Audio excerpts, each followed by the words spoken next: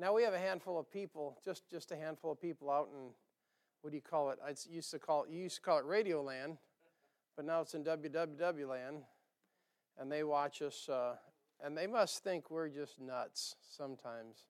Amen. But thank the Lord we're screwed on the right bolt. How about 2 Timothy chapter 3?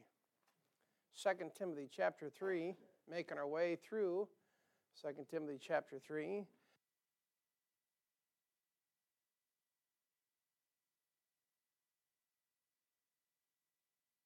Second Timothy chapter 3. We left off last Sunday on verse 12.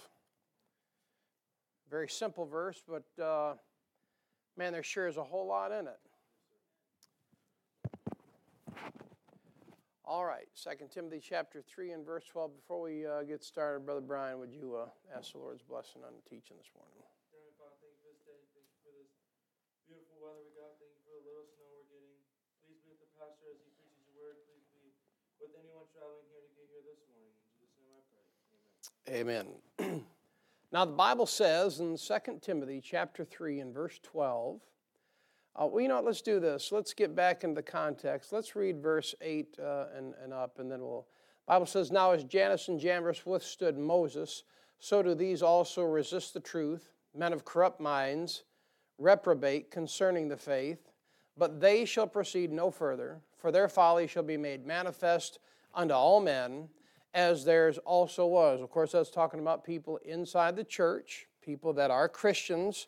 This isn't talking about the people down at Walmart that are lost, amen. This is not talking about people down at the local, the Jackass joint there in town. This is talking about people in the body of Christ. Is that what it's called? What's it called? Is it Jack's? I thought it was Jackass. What's that? Oh, okay. Well, hey, the shoe fits wear it, right? Bible says a man is like a wild ass's colt. Amen? It's a picture of a lost man. I suppose you could be a Christian and go there and, have yourself a few brews, but, man, why would you want to do it? Bible says in verse 10, but thou hast fully known my doctrine, manner of life, purpose, faith, long-suffering, charity, patience, persecutions, afflictions, which came unto me at Antioch, at Iconium, at Lystra, which persecutions I endured. But out of them all the Lord delivered me. Now here's our verse. Yea, and all that will live godly in Christ Jesus shall suffer persecution. Now let me say I'm not the authority on suffering persecution, but I have had a few. Amen. But I'm going to say this. If you're going to live for God, that Bible's true. And you're going to suffer persecution. You're not going to get around it. You'll see a little bit this morning. Some Christians' lives seem to be so difficult, but there's another gear to that thing. There's a whole other aspect to it. Remember in the Bible where the Lord says, no man can serve two masters? And that is the truth. Because when you try to serve two masters, it just gets real sticky from there. And you not only get trouble from one, you get trouble from the other. And so in the Christian life, I'm probably blowing off more steam than I should right now. I want the hits to come from the enemy, not the people that I love, not the people that I'm at peace with. You know what? If you and I are Christians, we're justified by faith, amen, and we have peace with God. And if we have peace with God, we're also accepted in the beloved, amen. And not only that, we should have fellowship one with another if we're walking in the light. And but some people have such a difficult time in life, and they're always getting clobbered, and they're always getting run over, it seemed like, by the train. But back to our text, if you live godly, you're going to suffer persecution. And it may be the brethren. It may be the lost. Heck, it might even be family and friends, right? It's just the way it is. It might be your neighbors. I've seen some Christians just have some terrible trouble with neighbors. And but there's going to be some persecution involved. But you got to remember this: if you're going to be a workman, amen. That's 2 Timothy 2:15. We already went over that. If you're going to study that book, you're going to be a workman. That's living godly, isn't it? That's the right thing to do, is study the book. And if you're going to be a workman, and if you're going to be a husbandman that laboreth, that's 2 Timothy 2:6. We already went over that. You're going to be a workman, you're going to be a husband. And if you're going to be a soldier, that's 2 Timothy 2:4, a good soldier for Jesus Christ. That's all a part of living godly. Studying that book, being the husbandman that laboreth for the fruit, and then being a good soldier, that's living godly. That's living how you and I should live. Amen? But if you're going to do that, then God has a way of helping us build up treasures in heaven. You say, what did you just say? I said, the Lord has a way of helping us build up treasure in heaven. Now, you and I don't live in the day, and I'm thankful for it, where we're getting burned at the stake. But, we do live in a day where the Lord knows that we need some help to get rewards, so He allows that persecution to come our way. And I don't like it one bit, and you don't like it one bit, but it's what you and I need. Amen? It's what you and I need. And the way the Lord helps us with building up treasures is through the trials, is through the troubles, is through the persecution, it's through the heartaches. I mean, some of you, your heart has just been ripped out of your chest, and you went through it, didn't you? And you picked yourself back up with the Lord's help, and you said, what did I do? As a matter of fact, what you did, no doubt, is you psychoanalyzed everything and kept blaming yourself for it. It wasn't your fault. It's just trials and tribulations and persecutions. And you go through it with God's help, and it's bereavements, losing people you love, and scratching your head going, why? And then it's heartaches, and it's hard times, and doing everything you can, and it still don't work. And just about the time you got the thing figured out, it falls apart again. For the umpteenth time, you're going, what in the world am I doing wrong? And of course, everyone's got a million opinions they can give you, but they all stink. But the fact is, sometimes the Lord just allows us to go through those things to help us get rewards. And if you live godly, you're going to suffer persecution. Some Christians I know, man, they live just such a smooth life. And I'm like, are you even saved? Are you a brother of the devil or what? It's like they never even break a fingernail for Jesus, you know what I mean? And but that stuff develops patience. And you have to remember this. If you don't remember anything else, remember this, that these trials and these persecutions are much more valuable than any kind of success you and I have in our life. It's much more valuable for me to go through trials and troubles and persecution than to have success in the ministry, whatever that even means. Amen? It's more important, it's more valuable for you to go through trials and troubles, according to this verse here, than for you to be financially successful and socially successful, whatever that means. I mean, it's much more that God be blessed and that the Lord be lifted up than anything good happen to us. And you got to trust God and make you stronger. Not only that, here's the thing. When you start going through trials and troubles and persecutions, what happens is the brethren around you will start looking at you. And they're watching you going through it. And then you know what happens? Two things will happen. Some brethren will see you going through it, and they'll be like, I don't want to go through that, and they'll bail. They'll bail because they're watching you go through it. And then the other people, they'll watch you go through it and go, praise God, and they'll get stronger because of it. Now listen, when people leave and people, they stop going to church and they stop living for the Lord and they start living for themselves, it ain't your fault. It ain't your fault. But people will leave and they'll start living for themselves when they watch you go through trouble. Why? They're scared. They're afraid. They don't want it to happen to them. And what they're doing is they're back there and they're counting the costs or flipping their beads going, man, look what they're going through. And man, I don't want nothing to do with that. They blow right out the window. I've seen it over the last 10 years. You say, you think you're living godly? Sometimes we try, amen? Don't you? And then it all falls apart. Like a ping pong ball machine, aren't they? But they'll leave, and some people, the people that don't, the people stick with it, it makes you stronger. How about this? When you go through things, trials and troubles and persecution, it makes the church stronger. It's not just you. People see you come through that thing, whatever it is you're dealing with and struggling with, and they'll see you come through and you still praising God. You're still faithful to church.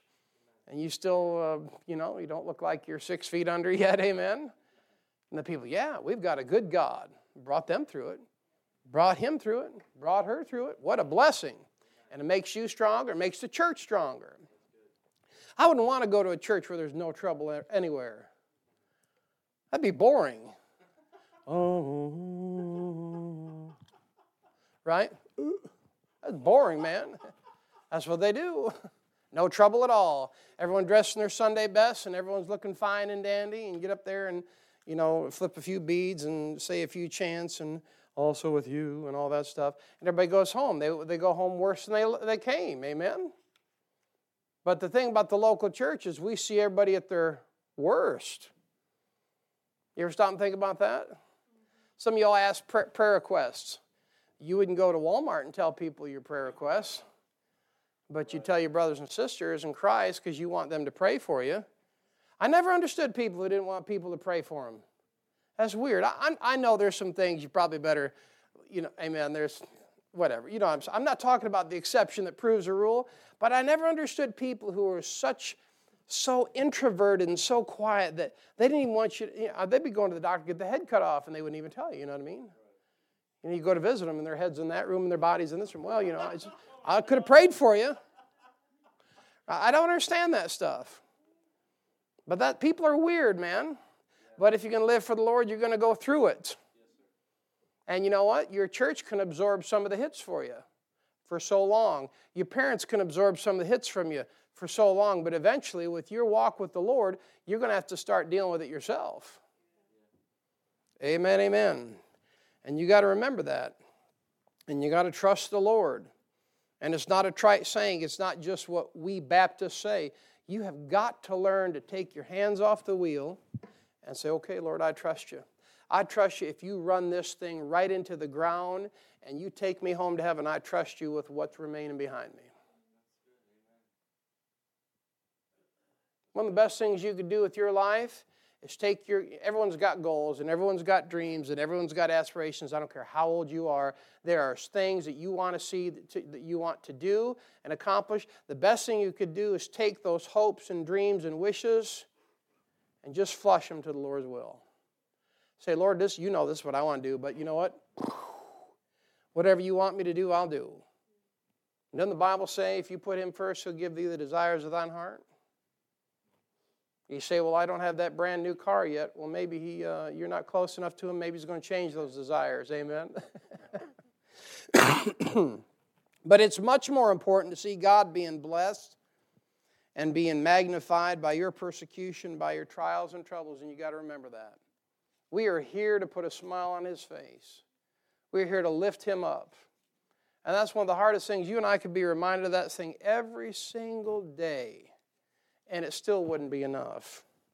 And you got to remember that when you get into trouble. I don't know about you, when I get into trouble, I'm a fixer. I try to fix things. And when I can't fix things, I get frustrated. I do. I feel like a funk. There's 3 F's right there. Amen. I try to fix it, I get frustrated, and I feel like a failure. And I just get mad and ornery. Don't you? Some of y'all do. You can't control it. You can't fix it. You can't harness it. You can't corral it. You're like, well, it don't mean nothing anyways. Well, sure it does. But here it is. You got to trust God. You got to trust God, and you got to remember that when you get into trouble. Back to verse 10. But thou hast fully known my doctrine. Paul saying, hey, look, Tim, you know what I am. You know who I am. You know what I've gone through. You know what I believe. You know what I preach. You know where I've been. You know my manner of life, purpose, faith, long-suffering, charity, and patience, persecutions, afflictions, which came unto me at Antioch. I mean, he's got them down. He has written them down. We know Paul's persecutions to a T. At Iconium, at Lystra, and that whole thing, those 2 words, at Lystra, we could preach for a month on that. You know where Paul got Timothy? At Lystra. You know what happened to Paul at Lystra? They stoned him. But you know what he did? He went back. I don't know about you, but where people hurt me, I'm like, we're good, you know. I don't think we need to go back there, but not Paul. That sucker was crazy. He got stoned, not like Michigan and Colorado stoning, amen, but the rocks and bashed his head, and he went up to the third heaven in 2 Corinthians chapter 12 and told about things that were unlawful to utter, and the Lord's like, you got to go back, and Paul's like, are you kidding me? He's like, yeah, see you later, pal. And he sends him back. He turns around and walks right back into the city. I'm guessing he wanted to get stoned again so he could go back to heaven. Yeah. If you got a glimpse of what was awaiting you, you wouldn't want to be here. You'd be like, excuse me, I'm going to step out in front of this garbage truck that's going 80. I won't feel it. They won't have a hard time scraping me up. We're good. At Lystra, but that's where he got Timothy. The whole purpose of the book of 1st and 2nd Timothy is to help a young man that Paul was able to minister to after Timothy accepted the call. But if Paul wouldn't have went back, there'd be no Timothy. So sometimes the places you get hurt the most, you're able to produce fruit by going back to those places and submitting yourself to the Lord and trusting Him. Now it says, what persecutions I endured, and he sure did endure a bunch of them, but out of them all the Lord delivered me. Look at 12. Yea, and all that will live godly. So you can see there's a will involved, isn't there? All that will live godly. So when you live for God, you're not going to get along with the world. We're going to touch on that thing this morning. It's just amazing to me. I didn't plan it. We're going through Joshua, we're going through 2 Timothy 3, and these things line right up. Amen? It's like the Lord's up there pulling the handle on the old machine there, and 777, there it is. But when you live for God, you're not going to get along with the world. You ever stop and think about this? What the world thinks is great, the Lord thinks stinks. You just stop and think what the world thinks is great. And the Lord's up in heaven going, nasty. Can't stand it. Stinks. No doubt about it. So you got to choose. You got to choose. And you're going to have some problems in this world. And you got to choose whether you're going to serve the Lord and have some afflictions. Here it is. Here's the choice.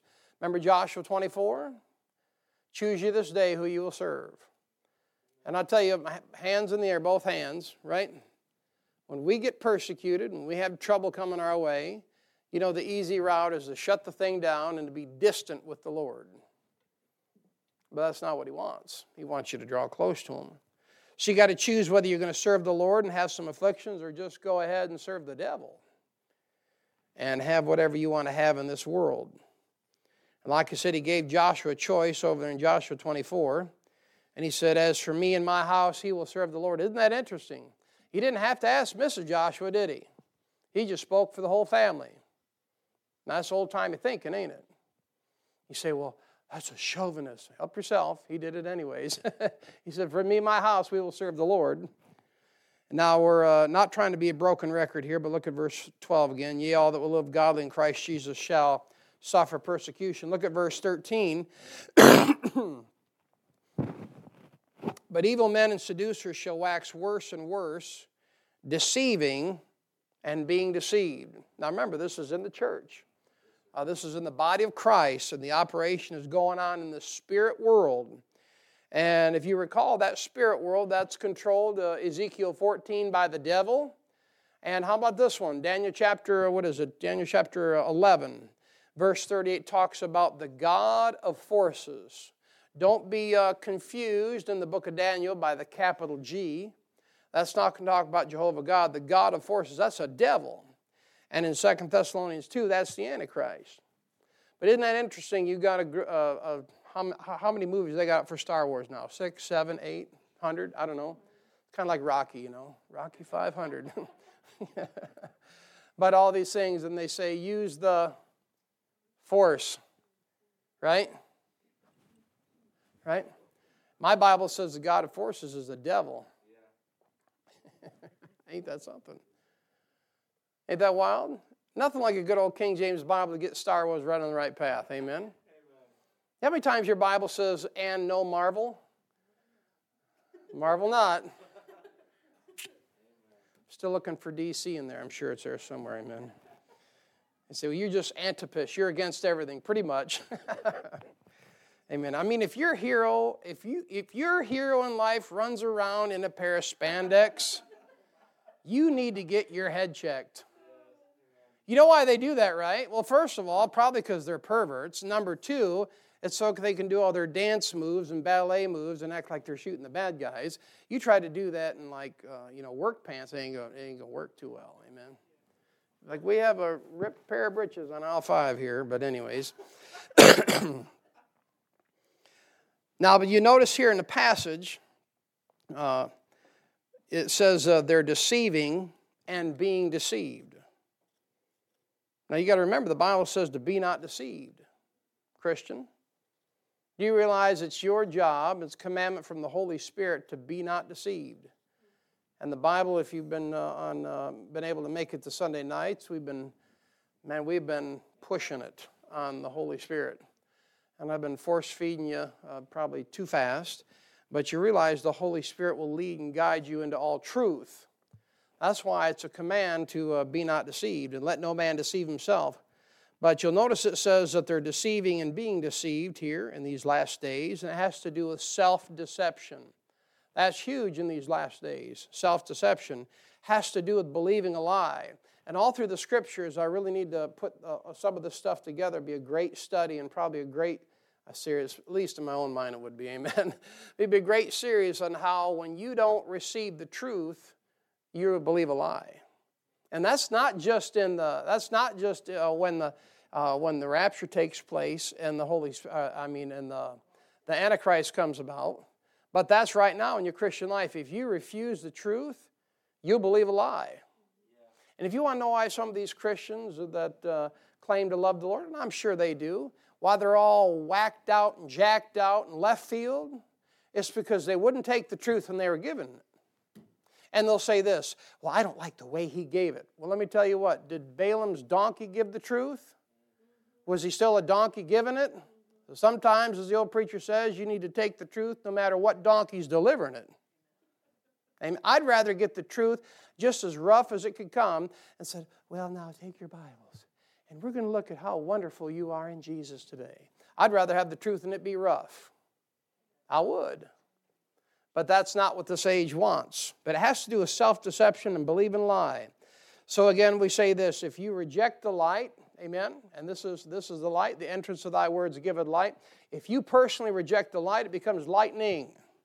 Lightning. And men reject light because why? Because they want to live like the devil. When a person rejects the book and they say, well, I'm going to leave out of here, I'm going to go back to my old church, and I'm going to go to a church that, doesn't preach like you preach, and they have programs so everyone can be happy, and it's going to be a little bit nicer in presentation. You know what that is? They want to live like the devil. You say, why would you say that? Why would you not? Well, do you believe you're the only church in the wilderness? No. But the reason really is, okay, so maybe they don't want to live like the devil, but how do you know that? They just want to live like they want to live. What they want is they want something coming over the plate slow. I'm not a baseball player, but I want slow pitch. None of this 100-mile-an-hour stuff. You know what a Bible preacher will do? Stay with me now.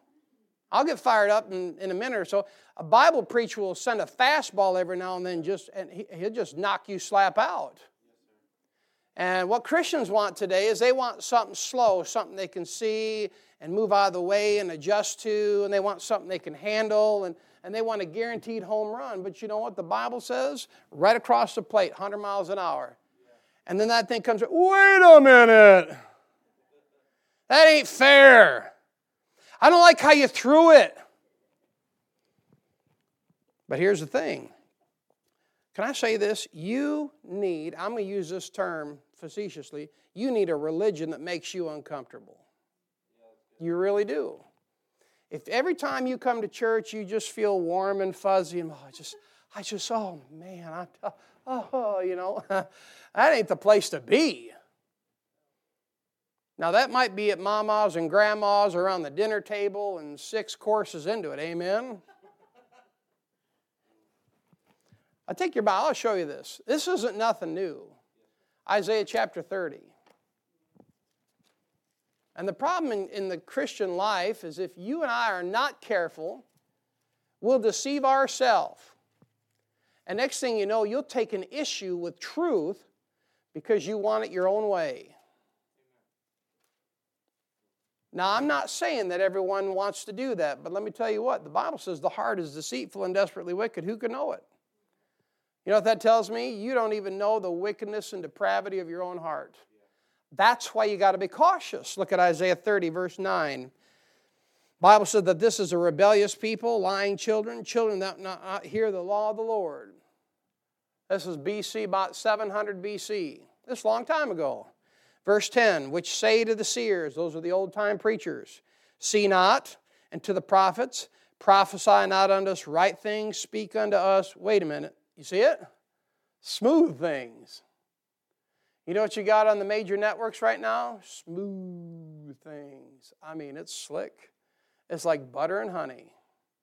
You want to know why Joel Osteen can get up there and smile and keep that smile fixed and $10,000 haircut and, $5,000 Armani suits and all that? Smooth, baby. You're smooth, they'll all come. They'll all come to hear you. You get up there and tell you, man, I'm telling you what, I'm going to help you live your best life now. And when you leave today, you're going to be so full of Jesus, it'll be coming out your ears. And you're like, oh, I don't want Jesus coming out my ears. Amen. And speak unto a smooth thing. That's all the way back. That's Israel. You know what Israel's problem was? Same thing that Laodicea has a problem with. They want it smooth. All right, and I think we said this a Wednesday or so. But if it's 30 degrees out or 20 degrees out and there's ice on the roads, you're going to be careful when you get out on the roads, shouldn't you? Now, I know there's always one, He-Man that wants to go 90. But if it's sunny and everything's California comfortable, you get out there and just put the windows down, you'll fly. And some of the worst wrecks in the world come when it's nice out. You don't get cautious. You're not cautious. I don't know about you. Even when it starts to rain, I slow it down. It starts to snow, I slow it down. Unless I'm in a hurry. Unless I'm living dangerously. And that's how most people want their religion. Would you agree with me at least on that this morning? Many people want their religion sunny and 70. The number one thing I've heard over the last 10 years is that I'm too rude and I'm too crude. Well, let me tell you what. I know me. I'm a pussycat in the pulpit compared to some folk. I mean, I'm telling you what, I've said this before. I've been in front of 30,000 ice cream customers. I know how to schmooze them. I know how to get up there, and I'm not a pushy salesman either. I just get up there, and I'll tell you what, I remember the best things I liked at that time was chicken Alfredo rigatoni. And I'll tell you what, here you go. You got 24 ounces of chicken Alfredo rigatoni. You take a saucepan, and you put it up to medium heat, and you put it in there, and you put the lid on it, and you walk away for 10 minutes, do your business, and walk back, stir it twice, and and they're like, I'll take 2. Right? Don't sit there and tell me. You get a hold of truth and you get a hold of this book, it'll change you.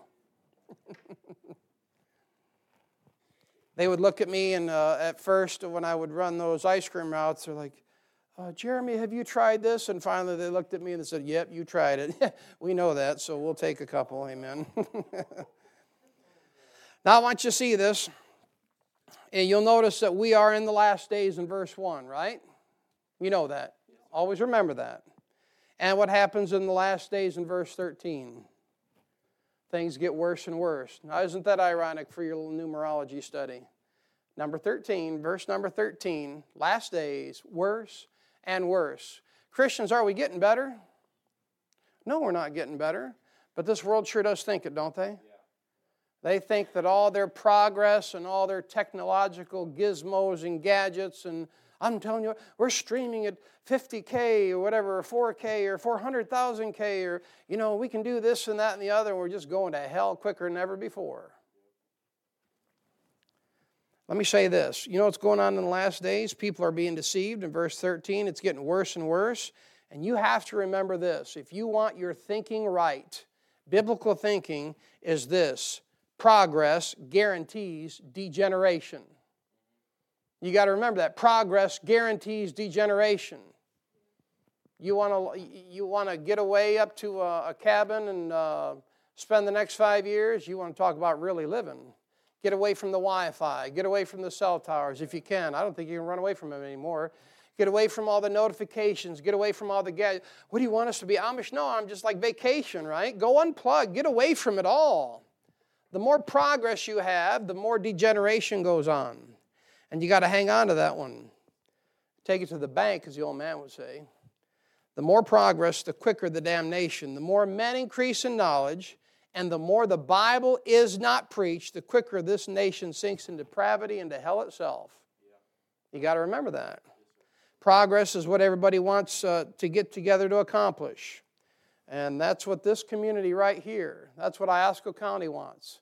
They want progress. They want a big ecumenical worldwide church movement. That's what they want. They bug me incessantly about it. They do. These idiots have harassed me at least a dozen times to try to join up with their devilment. It's called the Iosco Ministerial Association.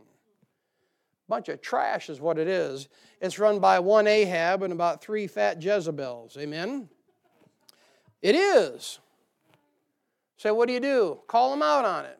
They write me letters, I flip them over, and I answer them back according to the book and say, stop bugging me. Why? You got nothing to do with us. We're building the wall. We're doing a great work. Leave us alone. That's the right thinking. The wrong thinking is, let's get together. Because if we get together, who's doing the preaching? They ain't going to ask me, are they? They ain't going to ask me nothing. They're going to be like, they sent us a letter here, the church a letter, and invited me to go have mocktails with them, they call it. How many of you heard of mocktails? What a bunch of satanic phooey. Mocktails. You kidding me?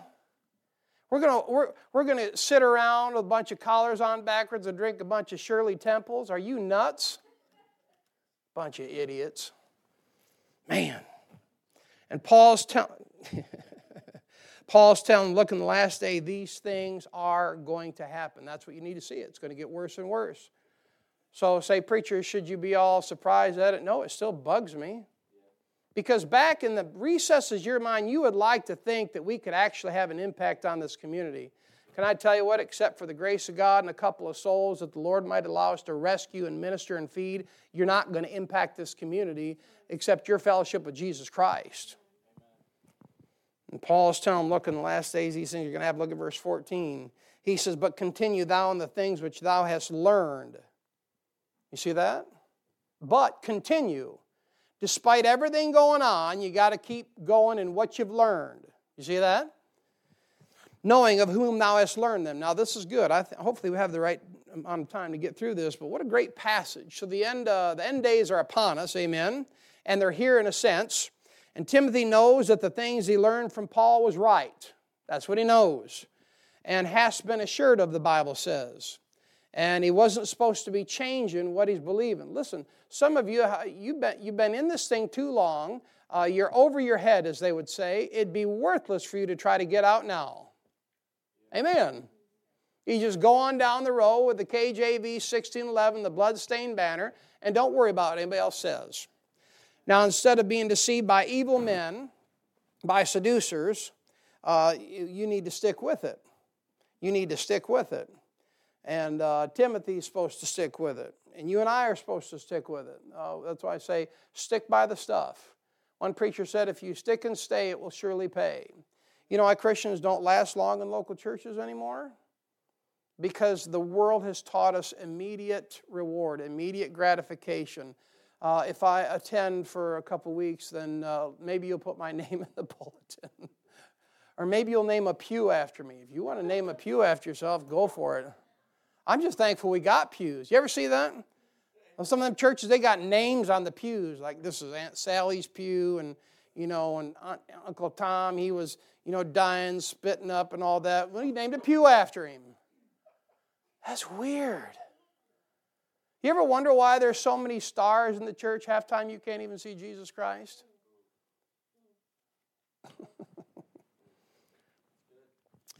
But instead of being deceived by evil men and seducers, and you got to remember, a seducer is someone who'll get you to do something even though you might not want to do it. When I went to ice cream school, don't laugh at me. You know what they said my job was? They said, Evans, your job is to convince somebody to do something they wouldn't normally do. I'm like, I feel like the devil. I'm supposed to convince somebody to do something they wouldn't normally do. And they said, but 98% of Americans have ice cream and frozen pizza in their freezer, so just get them to do it again. I said, I must be the devil. But that's a seducer. And a seducer is one who fools you. And they beguile you. And they get you to think that what they're doing is really right when it's wrong. Amen. Now, Paul, he doesn't think a whole lot about himself. Look at verse 14 again. Look what he says. I want you to notice this. But continue thou in the things which thou hast learned. Talking about what? He's talking about the Scriptures now. And it's been assured of knowing of whom thou hast learned them. All right, let me ask you this. Where did Timothy learn those things from? He learned them from Mama and Grandma, didn't he? Go back to 2 Timothy 1. I know you know this, but Paul's stepping out of the way. You know what the hardest job for a pastor and for a preacher and for a Christian to do many times is step out of the way. 2 Timothy chapter 1, look at verse 5. When I call to remembrance the unfeigned faith that is in thee, which dwelt first in thy grandmother Lois and thy mother Eunice, and I'm persuaded that in thee also. You see that? See what he does? Paul steps out of the way. Number one, to show him that his grandma and his mother was right. Ain't that a blessing? And number two, he steps out of the way so to show Timothy he still had the same book that they had back then. That is a real blessing. Paul said the things you learned as a child, you learned from that book. And the things you learned from me, you learned from that book. And you know what Paul does? He steps away, and he pushes the book above himself. And Christian, that's what you should do. Step out of the way and push up the book. Look at Psalm 138. Psalm 138, verse 2. Now, if Paul can do it, and God the Father does it, then you should do it. And you should learn to push that book up every chance you get. Doesn't Paul say it was in Philippians, holding fast the faithful word, or holding forth the word of life? You see that? All right, Psalm 138, verse 2. Bible says, I will worship toward thy holy temple and praise thy name for thy loving kindness and for thy truth, for thou hast magnified thy word above all thy name. Isn't that a tremendous verse? You say, I don't know if I understand it. There ain't much to understand. God the Father said he magnified his word above his name. And let me tell you what.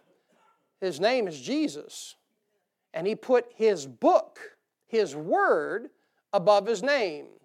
Now in fundamentalism, which we don't, even a Catholic's a fundamental, but in fundamentalism, they say that's idolatry. I call that believing the Bible.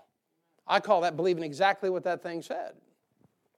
But what happens is Paul says to Timothy, you keep with the book. The same book that your grandma had, the same book that your mama had, and the same book that I taught you with, believe the book. And as your pastor, I'm saying, stick with the book. I'm talking about that authorized version of King James that come out of 1611. And you get all the weirdos and the smarty pants that say, well, if you had the 1611, then all the S's would look like F's. I'm like, oh, you don't want to know what I'm thinking right now. But I'm like, it's the same text that came out of 1611. We're not talking about a couple grammatical revisions that they made. They're not even a revision. It's a grammar change. And they're all documented. But that's a last-ditch effort by people who want to be the authority instead of let the book be the authority. You let that book be the authority in your life and you'll go somewhere with Jesus Christ. And that's the problem with most preachers. They want you to look at them instead of looking at the book. My job is to lift up this book, to be the conduit through which the Holy Spirit comes through and feeds the flock, ministers to the sheep, and get out of the way and go to the barn, as they say. Amen? Why? Because a preacher's like an ox. Amen? And you got to feed an ox. But that's the problem with most preachers. They want you to look to them instead of looking at the book. A man that will make you look at him before he'll make you look at this book, he's not the right type of minister. A man that'll put emphasis on programs. Stay with me now. Programs and always got to be doing this and always be doing that, instead of putting the emphasis upon Jesus Christ and your personal relationship with Him. He's got a screw loose. You can take any building, any group, anything, any called out assembly, any church, and make about a dozen programs and generate excitement around programs. You can do it. And at the end of 2 or 3 or 5 years, you can get up and say, look what we've done. Or you can feed the flock of God, which the Bible says you're supposed to do, flock of God which is among you, and let it all pan out the way God wants it to pan out. And at the end of time, as a preacher, you can say, I fed the flock. I didn't have a bunch of programs, not against programs, but consider it. If we had a bunch of programs, who would be running the programs? Me. I got enough to do. Amen? Now, 2 Timothy chapter 3. We'll read this verse and call it a morning. Bible says, 2 Timothy 3:15, and that from a child thou hast known the Holy Scriptures, which are able to make thee wise unto salvation through faith, which is in Christ Jesus. And these Holy Scriptures were given by inspiration of God. Notice that the Scriptures are what is able to make you wise, it says. And next time we get together around this passage here, we'll give you some things that the Scripture can do for you. All right.